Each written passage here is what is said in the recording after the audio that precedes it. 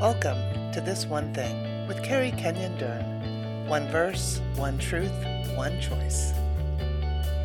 Hello and welcome once again to This One Thing. I'm Carrie Kenyon Dern. I am so grateful to have you here with me today. And I'm also very grateful to have my very dear friend Crystal Wright back with me today. Hello, Crystal. Thank you for being here. Hi, Carrie. I really appreciate you coming back. Last week we were in 1 Peter chapter 1, verse 22, and you agreed to come back so that this week we could jump into verse 23. So I'm going to go ahead and read the verse. I'd like to provide just a little bit of quick context, and then I want to throw it over to you because, as always, we want to pull truth out of this verse, and we also want to talk about a choice or an application that we can all be making in the coming week as we reflect on this verse together. 1 Peter chapter 1 verse 23 says this, "For you have been born again, but not to a life that will quickly end. Your new life will last forever because it comes from the eternal living Word of God." So this verse starts with the word "for," and the reason it starts with the word "for" is because we get thrown back here to last week's verse where we talked about having sincere love for each other. Love with your whole heart. And we discovered that we were never asked to do something in the Word of God or commanded to do something when we weren't equipped to do it. And I love that that's exactly what this verse is saying. For you were last week told to love each other sincerely, and we are able to how? Through this week. For this week's verse, you have been born again. And the word here is perishable versus unperishable, right? So we've got this life that lasts forever that's not going to fade away, and the picture here is it's immortal. It lasts forever. It's incorruptible versus something that doesn't last, something that's mortal or corruptible. And how is it going to last forever? Because of the eternal living Word of God. So right here in verse 23, this is Logos. Logos is the Word, right? And John talked about Jesus being the Word and the Word being Jesus. And he says, and now the Word has become flesh and dwelt among us. So what this passage is saying to me, Crystal, is we've been born again, and this new life will last forever because the Word of God lasts forever. And through the power of the Holy Spirit, we now get to experience this resurrection power. The Word has now become part of our DNA, and through the Word, through Jesus, we get this life that never ends. How incredible is that? Amen. And it's through that life and through that power, that word "for" becomes the hinge, right? Through this new life, through this incorruptible, never-ending life, we are able to love other people supernaturally, like we talked about last week. So, Crystal, as you have meditated on this verse, what is the truth that is most prominent for you? Well, as you're talking and making that connection to Jesus being the Word of God made flesh, what hits me is that the eternal, everlasting life that we have been given was bought with a really serious price. It says we were ransomed by the precious blood of the Lamb, that we were bought. This gift that's given to us, that we have this eternal life, that we have this hope that can never be corrupted or stolen, like you said, is because of the very precious blood of Christ that was given on our behalf. So that's the first response I had as you started talking of how precious that is, that the eternal Word, Jesus himself, was the cost in order to give us this place where we have this rooted hope and faith in this eternal life and this Word that endures and this living Word of God. So powerful. And I don't think we can remember and reflect enough on the cost for everything that we talk about that belongs to us in Jesus Christ. The cost was exceedingly high. It cost everything. The Father literally gave his Son. And so everything that we are promised in Scripture is so precious and so sacred. And it is such a worthy thing to reflect on everything that we are given. But yes, how was it given to us? And this verse is one of those for me. I understand this one thing, right? We're supposed to be focused on one verse and one truth and one choice. But the reality is, this is one of those verses to me that cannot stand alone. The context of this is so important. I already referred to the verse preceding that we looked at last week. But Crystal, I really feel like this verse has to be unpacked with 24 and 25. Verse 24 and 25 say this: as the scriptures say, people are like grass. Their beauty is like a flower in the field. The grass withers and the flowers fade, but the word of the Lord remains forever. And that word is the good news that was preached to you. So in the context of verses 24 and 25, we're reminded that not only does our life last forever, but we are really, really clear why our life lasts forever. And it's very interesting. In verse 23, the living word is this picture of the word dwelling or abiding or eternally staying inside of us, becoming part of our DNA. But that word in verse 23 is logos, whereas when we get down to verse 25, the word in the Greek is rhema. It's the rhema word of God. So logos is the written word of God. I already referred to John chapter 1. Jesus is the word is Jesus. And then the rhema is the spoken word, and it is attached to a specific person or situation when God speaks to us through his Spirit, when he imparts his will or his way to us, when he is operating in a relationship with us. That's what this passage is saying, is you were born again. You have the Word who has become flesh and dwelt among you. You're Jesus. You're in a relationship. The Word has now become part of your DNA through the power of the Holy Spirit. And then the Word remains forever, is this relationship with God that is everlasting. He is speaking to you now here on this earth, and you will have a relationship in his presence with him forever, because that's what you were created for. It's like this fulfillment of everything that was, air quote, lost in the Garden of Eden. Everything that the enemy thought had stolen. What I love about this passage is this is the final word. This is the end of the story. That resurrection power that we talked about several weeks ago dwells in us, as does the Word of God, and it lives, and because it is eternal and forever, so are we, and so shall we live in his presence forever. And that changes everything. And I think, Crystal, for me, as we move into what is the truth, how do we apply this passage? For me, it's so convicting. What am I prioritizing in my life? What am I investing myself in? What matters to me? This is one of those things that it's really intimate between us and the Holy Spirit, because only he knows our thoughts and our minds. I think oftentimes we speak Christianese. We say the right things. We appear to do the right things. But this is one of those passages for me. I'm going first on the choice this week. I feel that we need to put ourselves out there before the Holy Spirit and say, do I really prioritize what is eternal in my life? Do I understand that it's only when I'm speaking the word of God that lives are truly changed and transformed? And I think one of the things that always comes to me when I reflect on this passage, which is actually quoting Isaiah chapter 40, is I've been speaking for the Lord now for over 20 years. And I am constantly amazed how I will get emails and messages, people reaching out to me that heard me speak 15 years ago, 18 years ago.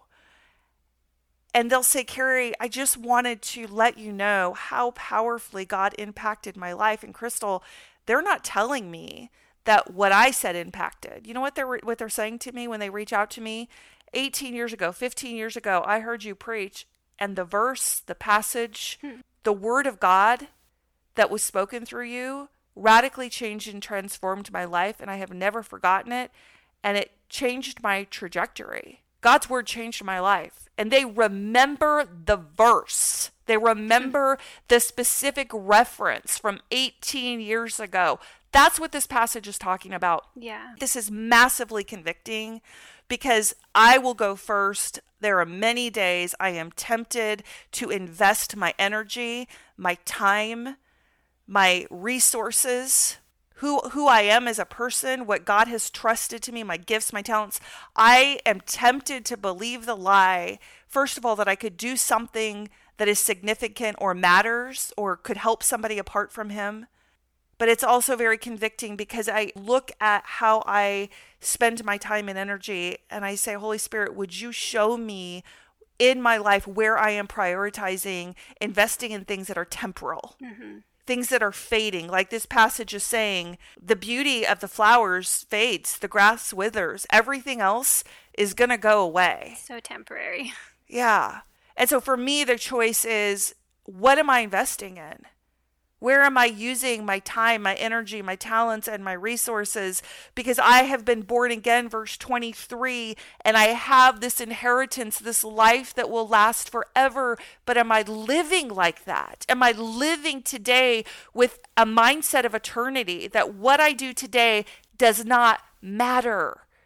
If it's not just hinged and has a foundation in the Word of God, and if it's not with an eternal view. And sometimes I talk to people and they'll say to me, I don't want to over spiritualize things, or I don't want to scare people away with my faith. I believe the Word of God is so powerful that even if we're not quoting the reference where we found it in God's Word, if we are speaking the truth of God's Word in conversation, even with people that would not call themselves believers or followers of Jesus Christ, God's word is so powerful. We need to be speaking it. We need to be edifying people with it. We need to be encouraging each other with it. And so many times we don't know what to say. We don't know how to engage. We don't know how to encourage. But Crystal, I want there to be a reminder of the bigger context of this passage. 1 Peter was written approximately 30 years after Jesus' resurrection. The church was being persecuted, fiercely persecuted. And I believe in my spirit that Peter is writing this letter to the church saying, you will walk through your hardship. You will walk through your persecution. You will walk through whatever our Father in heaven is asking you to walk through with grace, with hope, and with an unwavering faith. When you live with eternity in view and when you remember all of this is temporal, but you have the power of the eternal Word. The Word is Jesus. Jesus is the Word. The Holy Spirit living in you. The Word of God becoming part of your DNA as you meditate on it. And then the Rhema Word of God, God Himself will speak to you and wants to be in a relationship with you just like He was with Adam and Eve in the garden. And just like you will be in relationship with Him for all of eternity. So, Crystal, as you reflect on this passage, what is the choice that you are wrestling with maybe, or what are you being convicted with as a choice in your own life? Or how have you experienced this passage so that you can encourage our listeners to make a choice as they reflect on this passage in the coming week? You know, God is so kind because He gave me an experience this last week that really allowed me to see this scripture come to life. You know, we picked this scripture probably a couple weeks ago and been preparing, and so I couldn't have planned this experience that God gave me. But one of the things that I've discovered during the year of 2020 is Instacart. And I love Instacart because I actually hate going to the grocery store. And so it's like my major luxury where I order my groceries and have them delivered. So I ordered a few groceries this past week and they were delivered at my door. Went to bed not thinking anything of anything and got a very loud, persistent knock on my door at 11 o'clock that night. And so I go out and look out my little keyhole, and it's the lady that had dropped my groceries off. And so my first thought is, oh, something must be wrong. She might need help.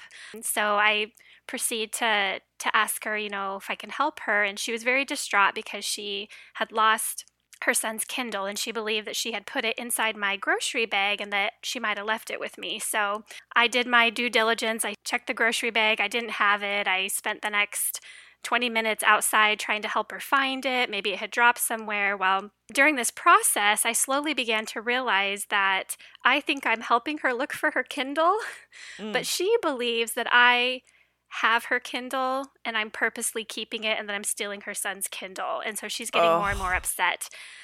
And this is 11:30 at night. This is 11, yes. In my pajamas, Carrie. Was not my shining moment, but I was trying to be helpful.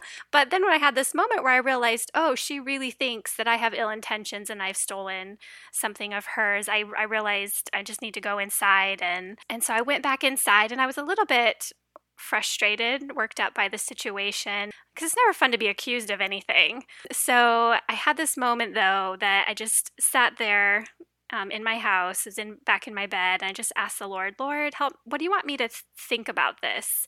What do you want to say to me? And immediately he gave me a scripture, the scripture, bless those who curse you. And it came instantly. I knew it was from the Lord. It was his word.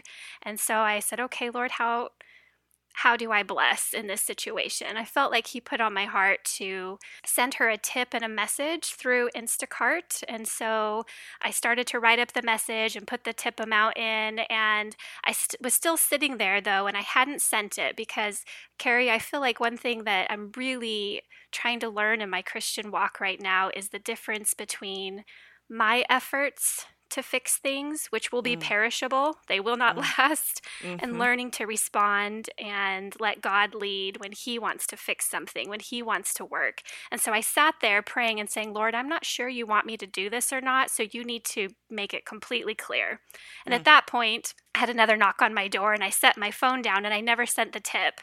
And so I didn't think that I had sent the message. I was just encouraging her, letting her know I was praying for her and that I just wanted to bless her. I never thought I sent the tip, and I went back and checked my bank account 2 days ago, and it somehow had processed. And so it was God just reminding me that when he is at work, when his word is at work, it is eternal. We can depend on it. We can allow him. And that's the kind, and I don't know the fruit of it. I don't know how she received it, but I do have that confidence in knowing it was not of myself. It was of God.